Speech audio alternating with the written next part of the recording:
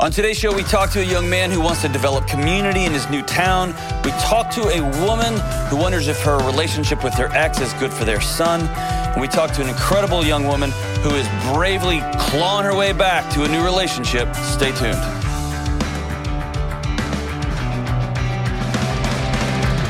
What up, what up? This is John with the Dr. John Deloney Show. A show about you, your mental health, your relationships, your marriages, your parenting, idiots that you work with, your friends. I don't know, whatever's going on.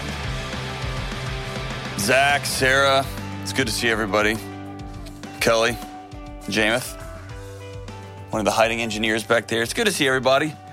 We're back in town today after a long, wild weekend, and I guess it's been a whole week. I don't even know what day it is anymore. But I'm glad to have everybody.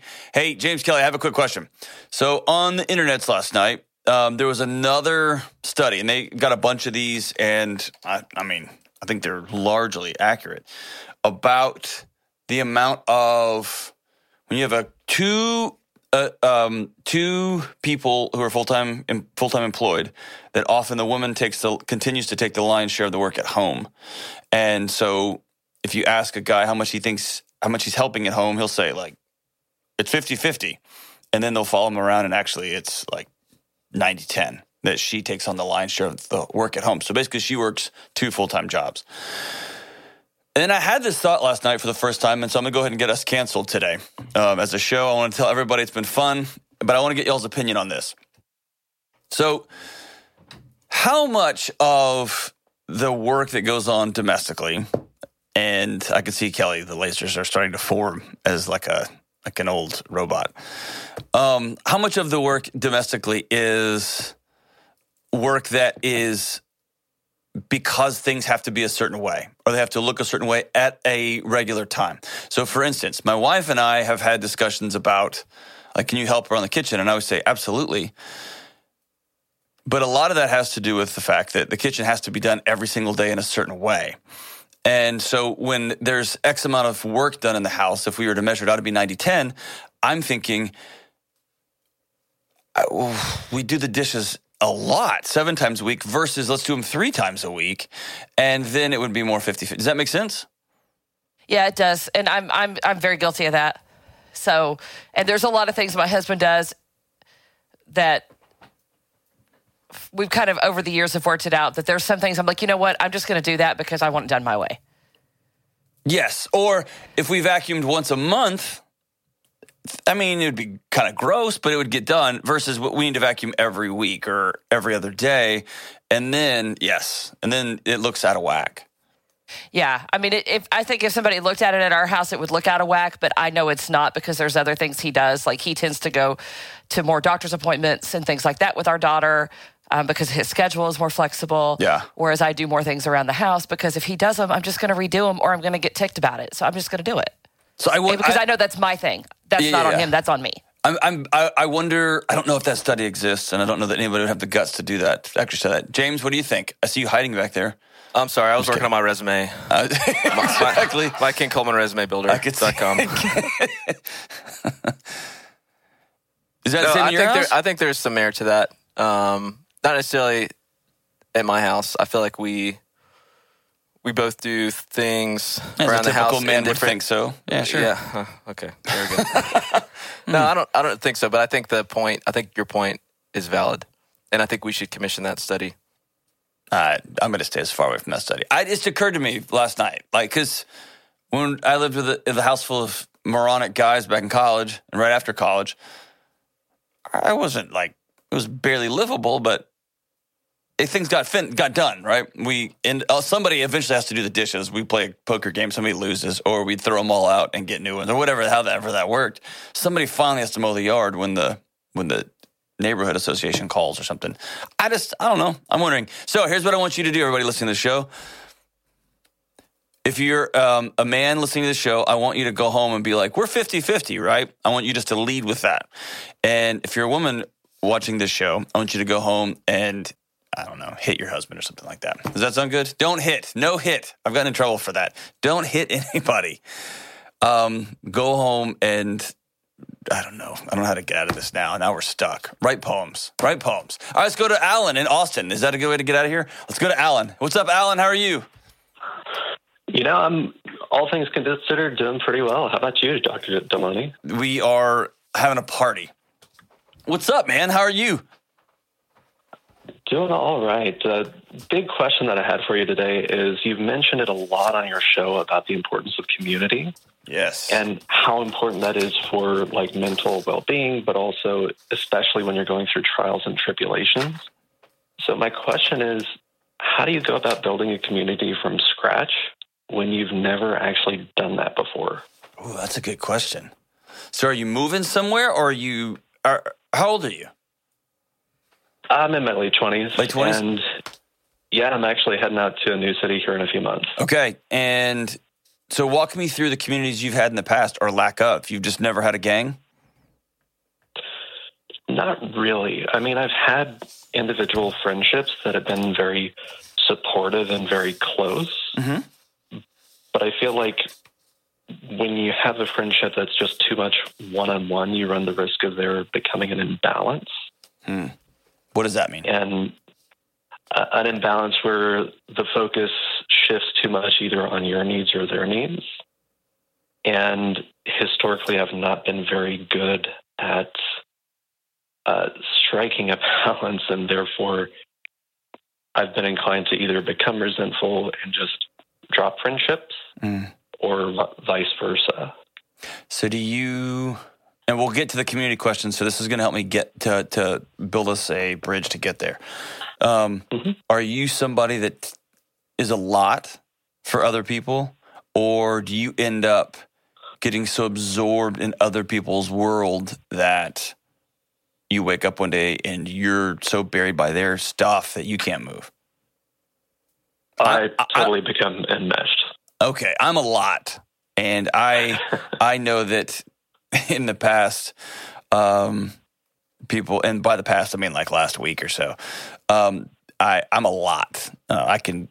I'm excitable, and I always have new ideas I want to talk about, and I like debating, and I like hollering, and I'm loud, and so I'm a lot. You like to get in other people's lives, and then all of a sudden you find yourself up underwater. Yeah, 100%. That's what happened with my last relationship. Okay. Why do you do that? By the way, if we were in a true counseling session, you're not ever allowed to ask that question. But since we're on the radio, we'll just break that rule. Why do you enmesh yourself in the lives of other people? What about your life is lacking to where you want to live through other people until you just can't? I guess a lot of it is related to kind of my own sense of value. Okay. And I say that having done a lot of reflection on my past. Like this week, I wrote close to 16,000 words going through kind of the whole gamut of it all. Yeah. And that was kind of a tendency that popped up, was my needs, like in childhood, didn't really matter. And so as a consequence of that, if I find someone that seems to value me for some reason, then it becomes easy to kind of cling on to them because, at least for a time, you're valuable to someone. So you almost become a vampire until you just completely drain them of everything, and then nobody's got anything left. I mean, I say that, but at the same time, I definitely give a lot to try to maintain the relationship until I give to the point where I realize no matter how much I can provide, that ultimately my needs are not woven into the fabric of the relationship. Gotcha. And therefore it comes kind of that breaking point, right, of deciding, should I stay or should I go? So are your needs worth being met? My inclination is to say yes. I'll ask that again. Are your needs worth being met? Yeah. Yeah. Fully. Full stop. Exclamation point at the end. Unless you're an attorney, then there's just a period at the end. Yeah, dude. For sure. So One of the challenges I run into by talking about how important it is for people to have relationships and have community, to have a gang, to have intimate connection with one person, to have peripheral friends that you can show up with and nod to and, split meals with and things like that, is I fall into a trap, and this is me. I fall into a trap of saying, here's the benefit of that. The benefit is you live longer. The benefit is your mental health is better. Your physical health is better, and on and on and on. The problem I run into is it tends to put an ROI on it. So people start looking for other people because it's going to meet their needs, not just to be with people. Does that make sense? So yeah, it's making it more transactional. There you go. And so my fear is that we're in what I think is a glitch in the matrix for all of human history with the current loneliness epidemic. And this is way before COVID happened. But we are so isolated, and our brains have it is just ringing every bell in our bodies. Whether it's the anxiety bell, the depression bell, you name it, it is chaos. And we're passing this on to our kids, and we're having it passed on by our parents, this loneliness, and our brains aren't designed for that. The challenge is when I tell, millions of people, hey, you need to have some relationships because of these reasons, then it's kind of like, it's like networking, or it is, I need to get my oil changed so my car won't stop. And so I think that the challenge for you is twofold. Number one, you're going to have to let go of the lie that was told to you either affirmatively or just through neglect. Nobody told you anything, that your needs aren't worth being met. They absolutely are. So that's lie number one, or that's thing number one. You're going to have to accept it. And what this means is you've been carrying stuff around for almost 30 years. You're going to have to decide my needs are worth being met. And the challenge for you, man, is it kind of feels easier to go through life like, not speaking up for yourself, not being disappointed in other people, not being disappointed in yourself. It's easier just to kind of float around. And so when you wrote in those 16 pages, what are some needs you came up with that you need? It's funny. I talked about how all of my needs either weren't met, but I didn't necessarily get to the point of identifying what I actually need. I think if I'm just going off the top of my head, I would say acceptance. Mm-hmm. In terms, I tend to be a smart aleck, as my grandma used to call me. You should probably apply for a job here. You'd be great on our team. Yes. I'm keeping an eye on it, maybe.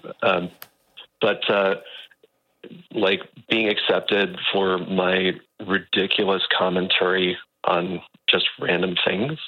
Again. But yes, you should probably join our team, yeah. But I do that for a living, by the way, Alan. I make a living with ridiculous commentary, so there's a place for you. Yes. Well, I'd say you're living the dream then. Yes, I'm until today's show, which is probably going to put an end to us. Here's the thing. I want you to write down and be really explicit about what your needs are. And what you're going to find is it's going to distill down into two things. That you are fully known, that you can be honest about the things that make you laugh, the things that make you upset in the world, the things that make you feel wanted, the things that make you feel excluded. And all those things are going to matter, and you're going to want to have all those things and still be loved, still be known.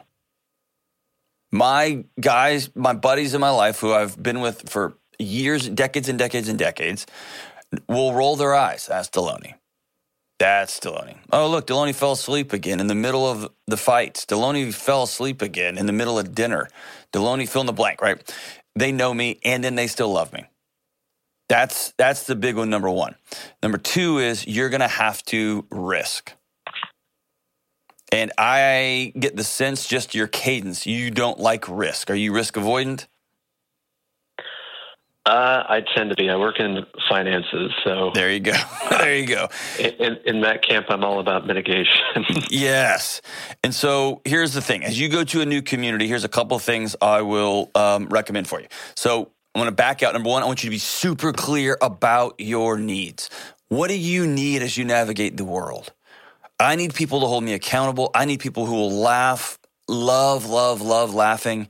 I love people who will be graceful on the margins with me, because I tend to be a lot, but I also hit the guardrails sometimes, or I'm 10 minutes late here, 5 minutes late there, or whatever the thing is. So know what your needs are, and then decide, I'm going to start speaking up on them.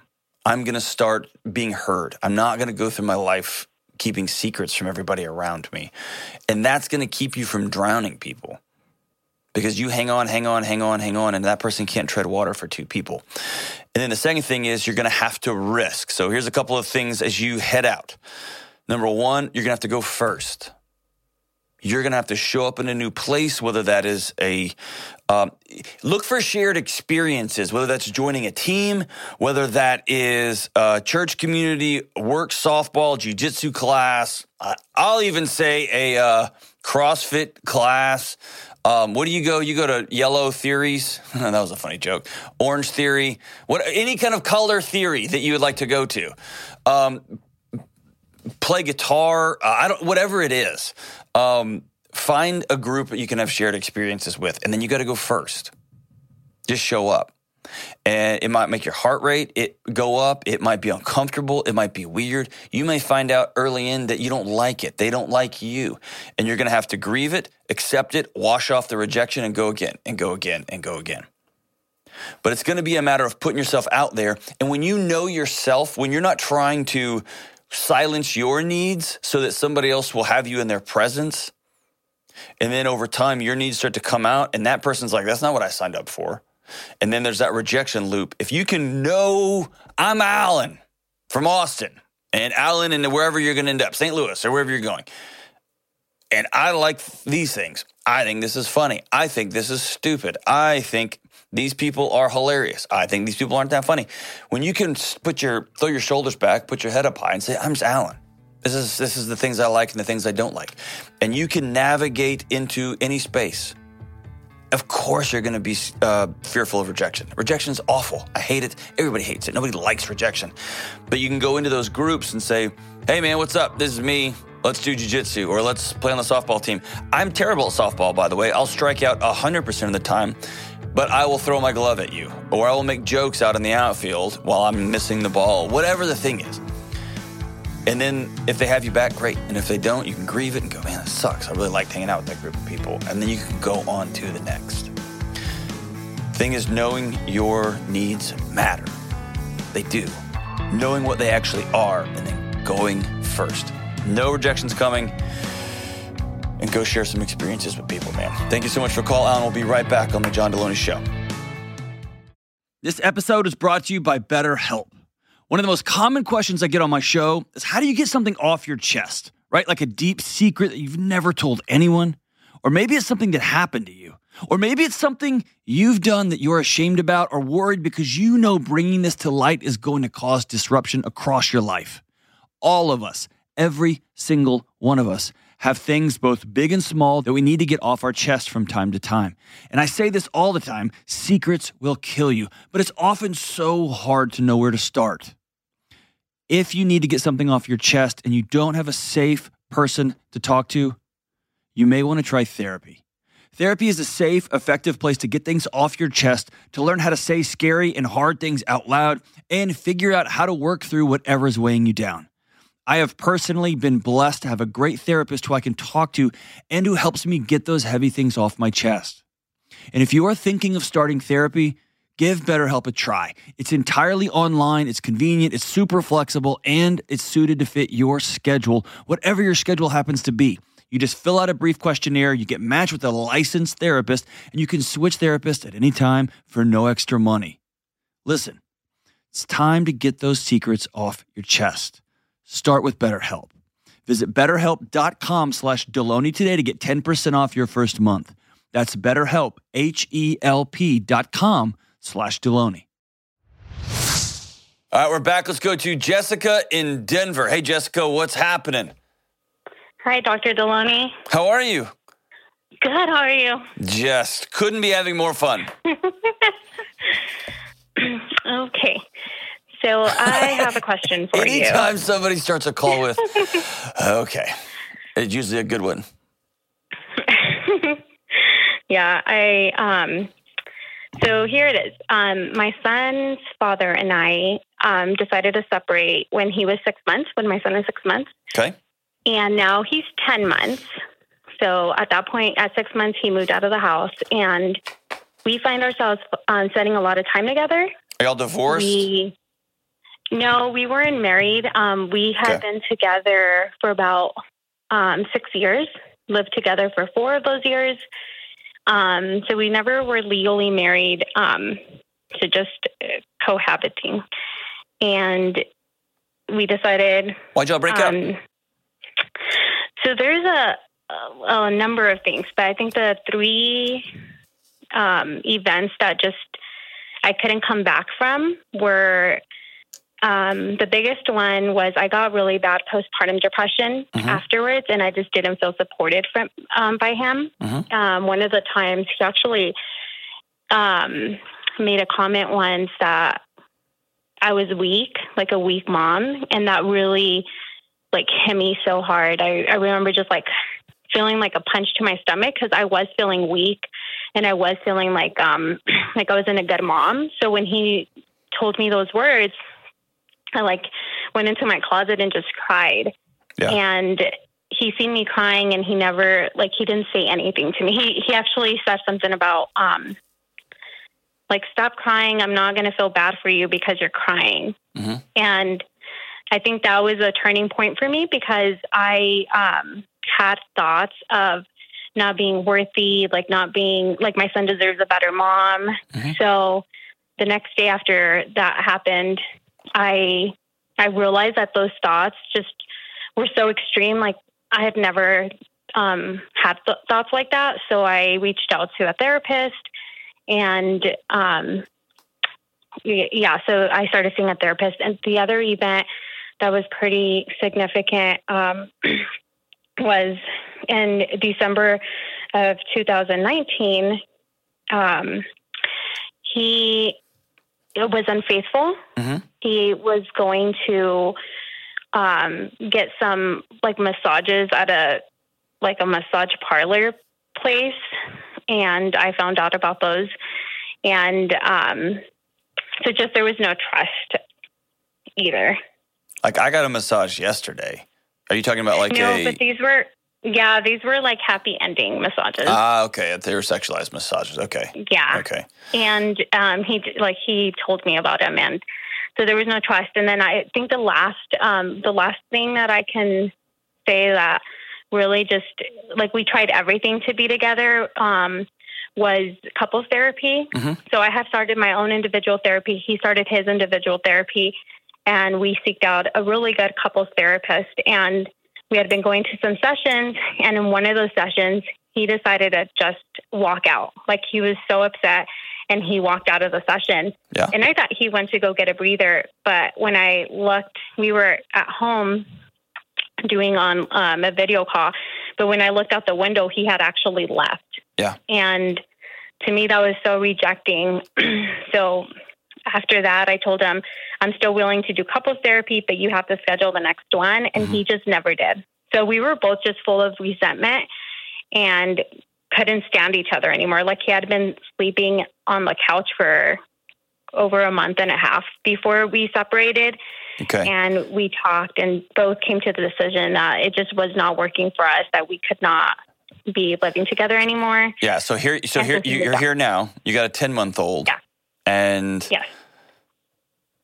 I'm going to make a guess. Okay, and so I'm going to make a guess. No, y'all aren't broken up, but you're broken up. No, we really are. We've actually discussed not getting back together anymore. Okay. We both decided that. And so recently he invited us to California with him.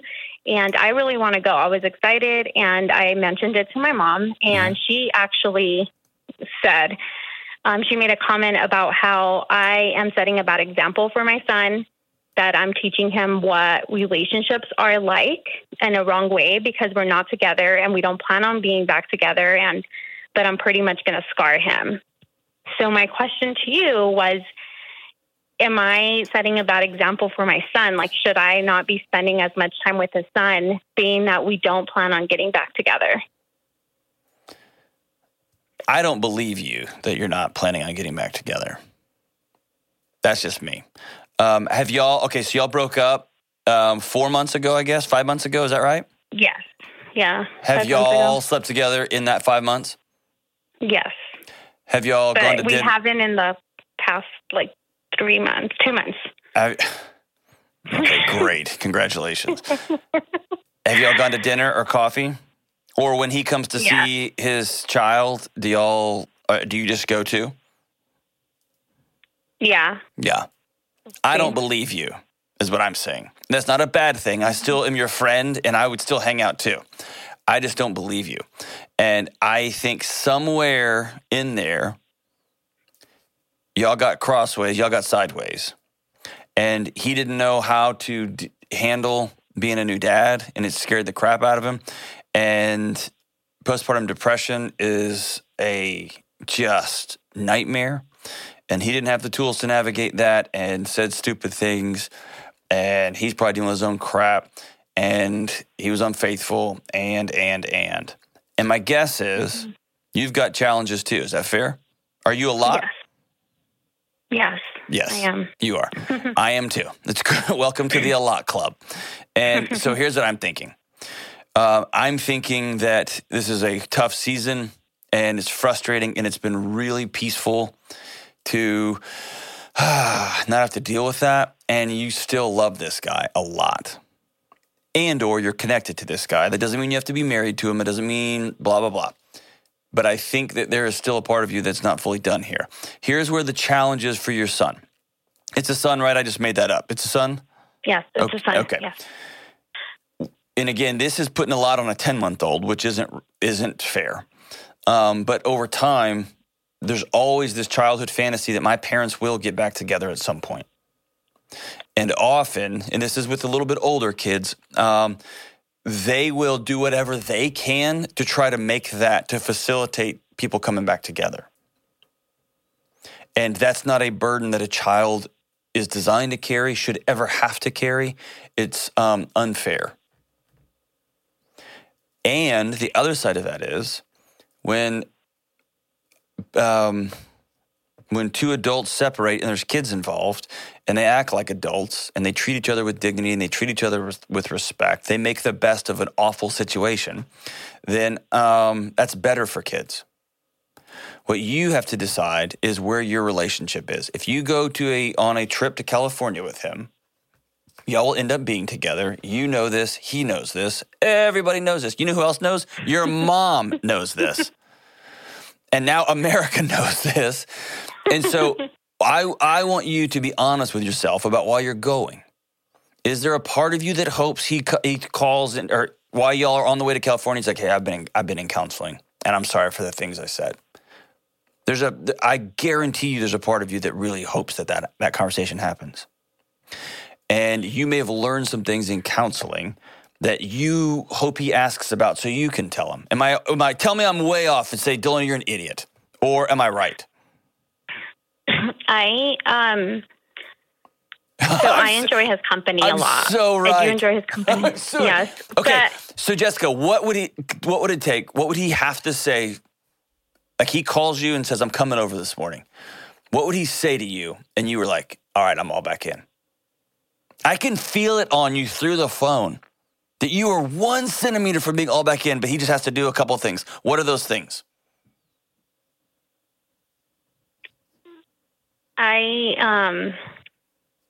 No, I just don't think that it would work out. I mean, it's just the type of person that he is. I know all that. And that's awesome. What would he have to say for you to be like, all right, I'm back?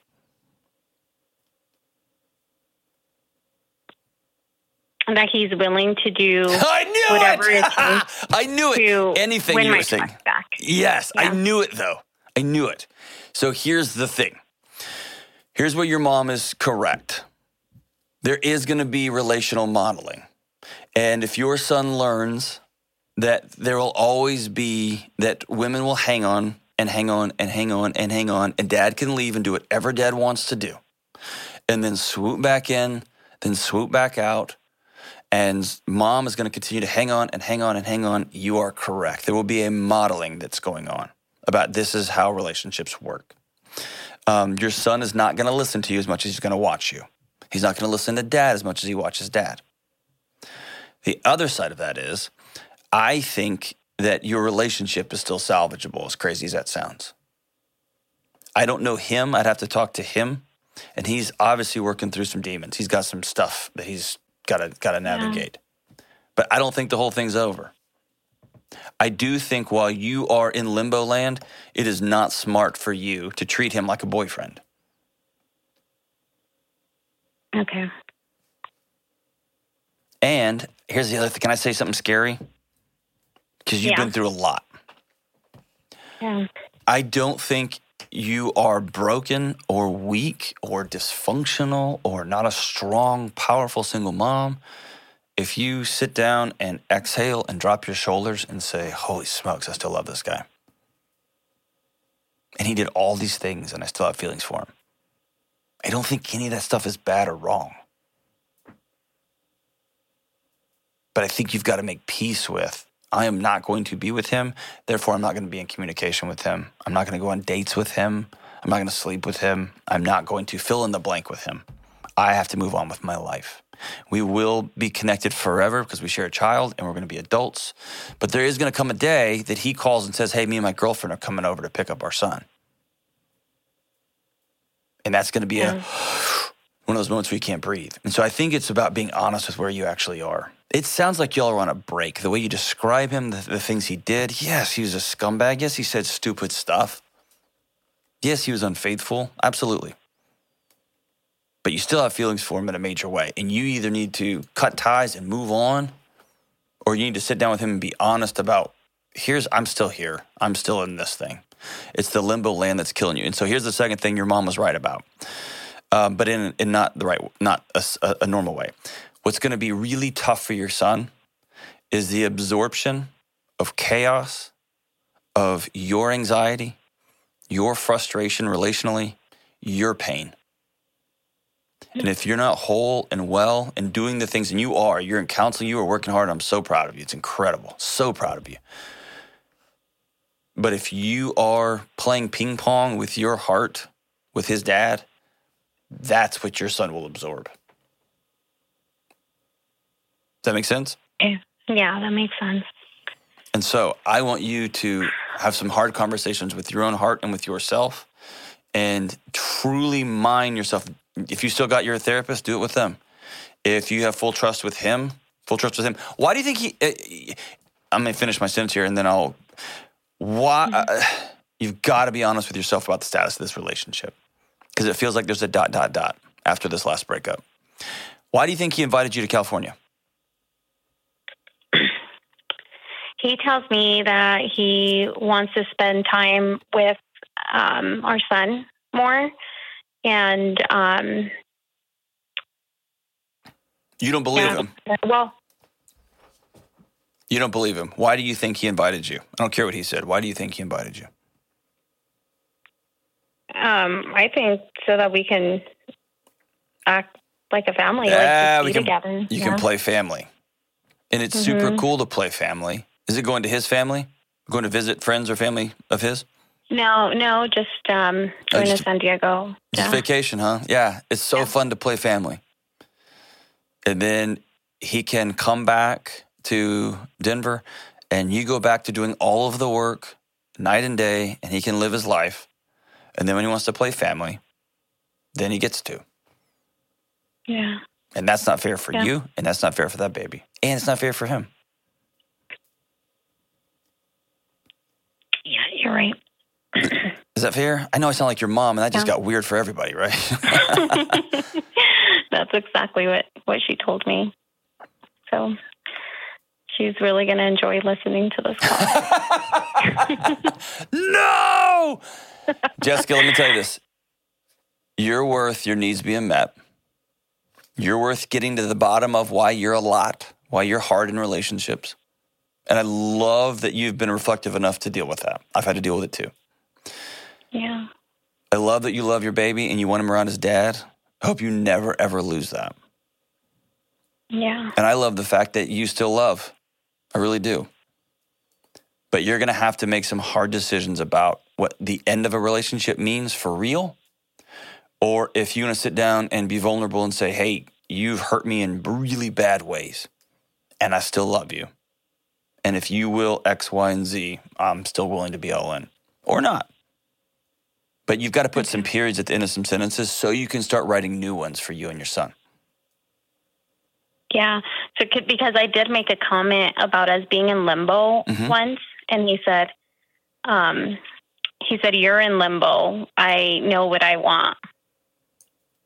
And was it you? And I feel like I'm the one that's in limbo. Like, I don't know. Yeah, you do know. If I can trust him. Yeah. Oh, he said he wants you? Yeah, he said you're the one that's in limbo. But when we've talked in the past, when I've told him, well, these are my needs, this is what I need from you. Yep. He's not willing to do them. He's like, that's too much. And I'm like, okay, well. Then he's answering your question for you. Yeah. Yeah. Then he's answering your question.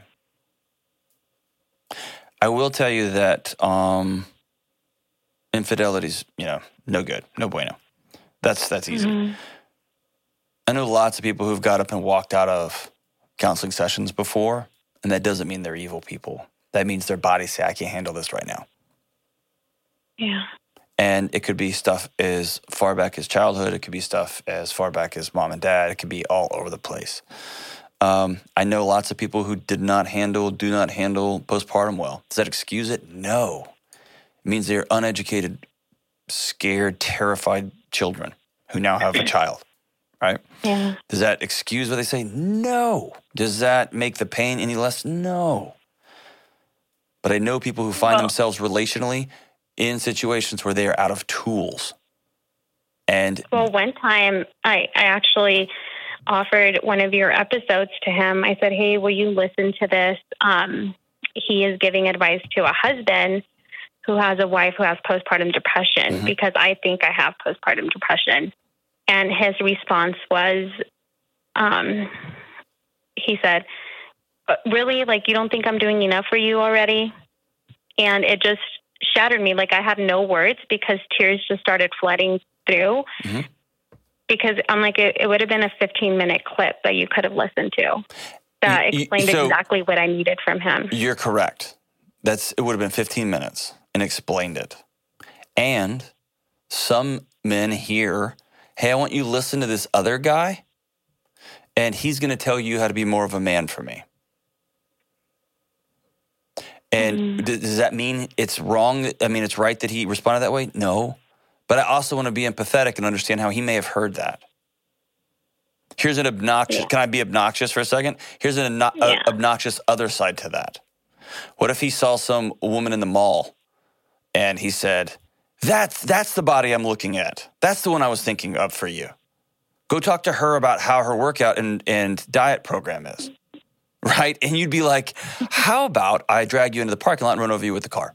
Right?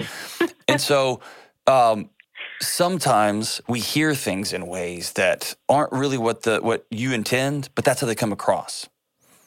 And that depends on a million of things. Again, you run up with a bunch of tools. If he can't hear the episode, okay, that's great. I'm not for everybody. Maybe you write down on a piece of paper with bullet points, here's some things that I heard from a mental health guy that would really be helpful here. Or you take what I said and you write down bullet points and then you translate them to, here are some things that I need. Here's some different ways I can say what I need. And he's going to have to grow up and know that if somebody loves you, if the person you're in love with tells you, here's how you can best love me, it doesn't mean that you're an idiot. That's actually the greatest gift one person in an intimate relationship can give to the other, is to be explicit on here's my needs. And if if somebody ever has the courage to tell you their needs and you take that personally, come on, man. Be better than that. Say, thank God. Now I don't have to try to read your mind anymore. And it's not a statement on you failed or you're a moron. It's just that your person you love told you, hey, actually, here's what I need. And by the way, those needs will change over the course of your relationship. Year 1, year 5, year 10, year 20, whatever. And it's, man, if you find somebody that will just tell you what they need, oh my gosh, it's so great. And I'll be honest, the times my wife has told me that, especially when I was younger, it crushed me. I thought, oh, what a loser I am. What a failure I am. And then my shame shot out and I started reacting like a child. I would be silent for 3 days or be grumpy or have an attitude problem because I was an immature idiot. And so I don't think you're done. I don't. Do I think this relationship can work? If y'all both want it to, yes. Does it look great right now? No. I don't think it's smart to go play family in San Diego, though. I don't think that. I don't. I think y'all need to sit down and have a hard, direct conversation. And then you have to make some grown-up decisions. And that's going to be hard. Thanks for calling, Jessica. Let us know in a couple of weeks, in a couple of months, how things are going. And we'll walk alongside with you this whole way. We'll be right back on the Dr. John Deloney Show. Hey, what's up? Deloney here. Listen, you and me and everybody else on the planet has felt anxious or burned out or chronically stressed at some point. In my new book, Building a Non-Anxious Life, you'll learn the 6 daily choices that you can make to get rid of your anxious feelings and be able to better respond to whatever life throws at you, so you can build a more peaceful, non-anxious life. Get your copy today at johndeloney.com. All right, let's go to Cassandra in Tacoma, Washington. Hey, Cassandra, what's happening? Hi, thank you for having me on your show. I really love it. Yes, that always makes me happy. Not a lot of people love it. Hey, so what's going on? How can I help? So I've had multiple failed romantic relationships resulting in 3 wonderful kids. They're 9 years apart, 21, 12, and 3. Dang, Gina, 21, 12, and 3? Yeah, it's a big spread. So there was a lot of trauma in my past, and so I know that I was picking emotionally abusive partners, and that I've done a lot of work to heal it, but like in the process, just kept repeating those kinds of relationships. Yeah. I feel like I've done a lot of work, put in the work to heal, and that I was ready for a healthy relationship. And so I started seeing someone a few months ago, but I was struggling with like not unloading on him about my past, but also like I knew I don't want to hide my past. I knew before I met him that I wanted to meet someone, and I had to be brave and vulnerable. Mm-hmm. And just I feel like things came out slowly over the last couple of months in our conversations, and you know, he's been asking a lot of questions and just feeling like he needs time to process the information. And so I guess my question is, I was just feeling like needing advice on how I could have done it better and like what I can do moving forward. So how I can show him that I'm serious. So how many times have you been married? 3. 3 times. Okay. So you've been married 3 times and you have 3 kids by 3 different ex-husbands. Is that right? Correct. Yeah. Okay. And how old are you? 42. 42. Okay. So you've been married 3 times. Your first kid when you were 21, and then, okay, very cool. And so here you find yourself, all 3 of these marriages dissolved for abuse reasons. Is that right? Primarily, there's definitely like a theme of like addiction and manipulative behavior. My dad was kind of a mess that way, so I picked similar people. Sure. And you've heard me say on this show, we so often marry our unfinished business. And right. Our bodies are always running towards things that are familiar, even if it's not good for us, right? And so 3 times you've looped back and been with men who hurt you. And or who weren't safe. And then you decided to get serious about healing. When did you decide to do that? I'd say it's been like over a decade, even though I was still in one of those relationships that kept like going back. But through that process, kept learning more and more about codependency and just like hoovering and love bombing and all that. Yeah. So what have you brought to these 3 marriages that you want to be different in marriage number 4? I definitely can improve my communication. I feel like What does that mean? I feel like I can write really well, and then when I try to talk, it's all jumbled and like alphabet soup. Okay. Do you avoid confrontation? Definitely, I would like kind of freeze, I guess. Mm-hmm. And then you take whatever crap somebody's dishing, and then it builds up and builds up and builds up. Yeah, and I definitely felt like I've been a non-confrontational person in the past, but that I've learned slowly, like through work and things, that it's necessary. Cool. So what happened in this last one? So you started working about a decade ago, and you've got a 3-year-old now. What happened in this last relationship? So I had left him, and then shortly after became pregnant and just kind of, sorry. No, it's okay. So you'd left an unsafe relationship, you all got back together, and then you found out you're pregnant. Yeah, so I've always been a terrible pregnant person, like preterm labor and gestational diabetes. I was just really scared. Hold on. You're a terrible pregnant person, or yeah, or you get sick?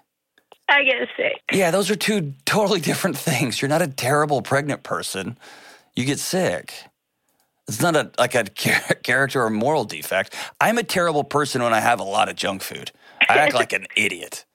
I get exhausted, I get all bloaty, and I get grumpy. That's terrible. Just because your body gets sick, you're not terrible. So you get sick when you're pregnant, and so you had a hard row, huh? Yeah. So I just knew. I just got scared, like wanted some kind of stability and went back. Yeah. Are you safe now? Yeah. Okay. And so then 1 year, 2 years later, you met who you think's going to be husband number 4? The goal is I wouldn't say that I've like made a decision on that. I know I need to go slowly. Okay. And get to know someone. And so in the process of getting to know this person that you kind of fancy and you feel is the healthiest you've ever been, you started telling them about your past and the struggles you've had and the marriages you've had and the kids you've had. And he said, whoa. Is that right? Yeah. Tell me about that. It's just been quiet. Like, when I've had to say hard things, it'll be quiet, and he just explains, like, he needs to process. It feels very respectful, and that he's got a good head on his shoulders, and, like, I'm glad that he's being thoughtful about this. What would you like him to do?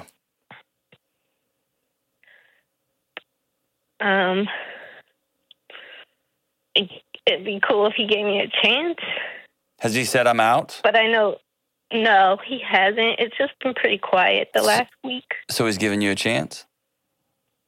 I don't know. It sounds like he's giving you a chance, Cassandra. Here's what it sounds like. It sounds like for the first time in 20 years, you're talking to a guy that doesn't act like an immature idiot. Yeah, this definitely doesn't seem like a man baby. And this is going to sound nuts what I'm about to say. Okay, this is one of those cool ways our bodies are designed, but that can get us trapped in a whole bunch of mess.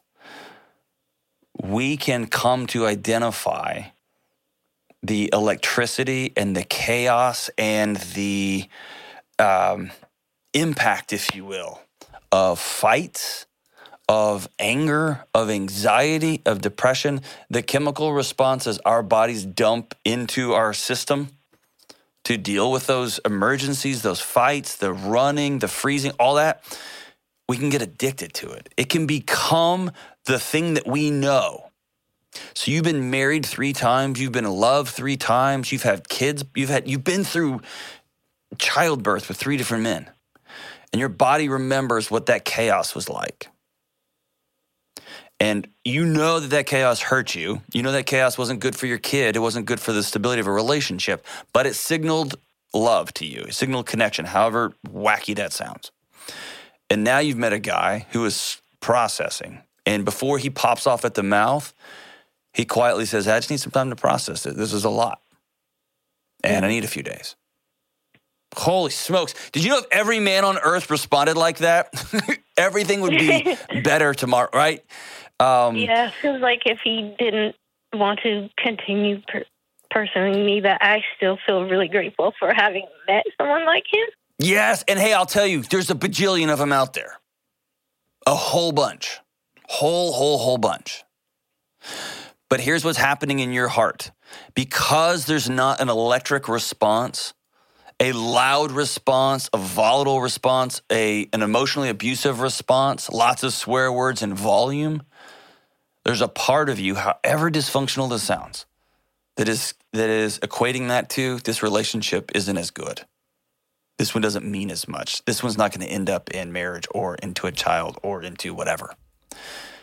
And what I want to encourage you to do, and since you're calling this your first relationship where you are on a healing path, you're actually saying what you actually need, you're being honest, you're speaking up for yourself, you're not walking around in the shadows of your own relationship and your own value, you are recognizing that your space has worth. Mm-hmm. That you're going to have to learn how to be in relationship with somebody who's emotionally mature. Yeah, I knew, like, from when I was 19, like Dr. Drew used to say, like, not to go for the person that gives you that spark. So I know, like, that's something that's always been in the back of my mind, and that healthy's going to feel weird. Yeah, it's going to feel different. Now, there is tons of sparks. There are forest fires in stability and safety. You just have to be intentional about them. Mm-hmm. They're control burns, right? Like farmers control burn their fields, and then sometimes lightning strikes and burns down the entire community. One of those is good, one of those is not. They both involve fire. Yeah. Okay? So here's the next part of risk, and I want to applaud you, Cassandra.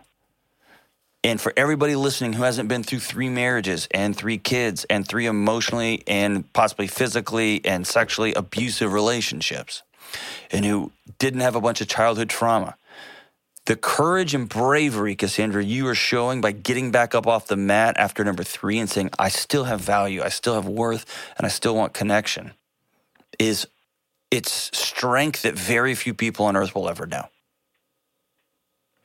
And thank you. It comes with risk, and you know this intellectually, but your body hates risk. All of our bodies hate risk. You especially, because you've been through trauma. So here's the big risk. I want you to call him and say, can we have coffee? Or can we go to dinner? Can we have lunch? Whatever that looks like. And I want you to tell him, I put a lot on you, and I know I've got a pretty wild past. Tell me where your heart is right now. Do you still like me? You still want to be my boyfriend? You still want to date? And when you ask that question, that will be as vulnerable as standing naked in front of somebody. Yeah. Because you'll be putting all of the eggs in his basket. He will be able to say, I don't think this is going to work for me. And that's going to hurt like holy hell. And you will have been honest for the first time in a relationship. You will have dated somebody who's honest for the first time in a relationship, and that pain hurts and that grief will hurt. But that's going to be the first step towards this is what healthy feels like. This is what healthy looks like. Fair? Thank you for your help. Yeah. And it's scary. And here's what's almost more scary. If he said, yeah, I'm still in. then you're going to go, oh gosh, now you're in uncharted water. You've never been with an emotionally mature person. And you're going to be figuring this out as you go.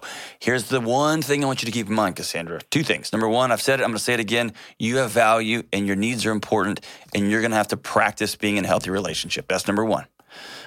And you're going to have to find a dance partner who's going to practice with you. By the way, practicing can be tons and tons and tons of fun. It's just different and scary. Whew. The second thing is this. I want you to keep, when your body takes off on you, when it feels like, this is all over, I want you to try to back out of your body for a second and just look at your body, feel it, and go, oh man, my heart's racing, my head is spinning out of control. My body's trying to take care of me. Thank you, body. This one's safe. This guy's all right. Remember all that work we did on how to breathe and how to recognize when our heart rate's taking off on us? This was just for that moment right now. Right now. And thank you for taking care of me. When your back starts hurting, when your neck hurts, you get that weird crick in your neck. When you wake up 10 days in a row and your knees hurt, I want you to step up and say, oh, body, you're trying to take care of me again. Thank you. Thank you for that. But I like this guy. And he's safe.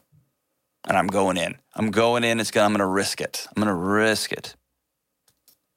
And by the way, just one more call out for you, Cassandra. You mentioned relational dumping. Yes, going slow is good. You've had a lot of heavy stuff in your past. Going slow is good. Not that your past isn't worthy of being fully heard. But yeah, there's a difference between going slow and walking through people and answering questions when they ask them, and then just backing a semi up to their front yard and just hitting the dump button and be like, this is me, and it all just dumps in their yard. That can be overwhelming. You are worthy of being loved, and you are worthy of being known. And yeah, you've had a wild ride. A lot of people have hurt you. You've been through a lot of mess, and slower is better. That's wise. Good for you, Cassandra. Let us know how that conversation goes. Please write me back. Let me know how the conversation goes. Love to have you back on the show, and I'd love to have him on the show. Love to hear what he's working through and thinking through. I could always use another emotionally mature guy for the world to hear. That'd be great, especially on my show, because I'm not always emotionally mature. Thank you so much for being brave, Cassandra. You awesome, awesome, awesome. All right, as we wrap up today's show, who picked this one? Zach. Wow.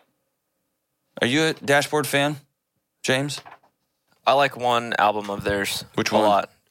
A Mark, a Brand, a Mission, a Scar. That's a good record. Because it's a full band one. I don't love the acoustic stuff, but the full band one is really great. Can I do this song in his voice? I won't do it in his voice. I won't do that. I'll just read it straight up. He lives in our community. I want him to come by and be on the show one day. Zach, you know him? I'm trying to figure out how to work this thing. This is so hard. Yes. No. Ladies and gentlemen, this is the expertise I get to work with on a daily basis. We actually found Zach in the parking lot. This isn't the OG Zach, it's a new Zach, and he was just wandering around the parking lot. And we're like, hey, man, want to be on a show? And he's like, okay. And he's playing video games. He's actually in the middle of Minecraft. How's it going? Are you building a city? The look of disappointment that James just gave me, I haven't received that. Now you know how I feel every show. That look of disappointment, like, whoa, my gosh, I went to college. I've been producing shows for a decade, and this is where my career has landed. I get it, James. All right, Zach, the stranger, the stranger danger on the computers, whatever I don't even know what you're doing back there, brings his favorite song of all time, ever. Oh, now you're shaking your head? You don't even know how this show works? Jeez, it's not my favorite of all time. Well, I'm calling it. Dashboard Confessional. The song, he picked this song off a soundtrack, for God's sake. It's a soundtrack song of a sequel soundtrack. People who have songs on sequel soundtracks, their own parents don't even listen to their sound. They're like, yeah, my kid's on whatever. I looked through other lyrics, and I just didn't think that they were appropriate for this show. Well, great. Off the Spider-Man 2 soundtrack, one that we all have in our CD carousel, thanks to Zach. The song is by Dashboard Confessional. The song is called Vindicated. Oh, jeez. Hope dangles on a string like a slow spinning redemption. Gosh. How do you... Winding in and winding out, the shine of it has caught my eye and roped me in. So mesmerizing, so hypnotizing, I'm captivated. I am vindicated. I am selfish. I am wrong. I am right. I swear I'm right. I swear I knew it all along. But I'm flawed. But I'm cleaning up so well. I'm seeing in me now the things you swore you saw yourself. How did you... Gosh. Hey, this is the Dr. John Deloney Show, Part 2. Stay tuned.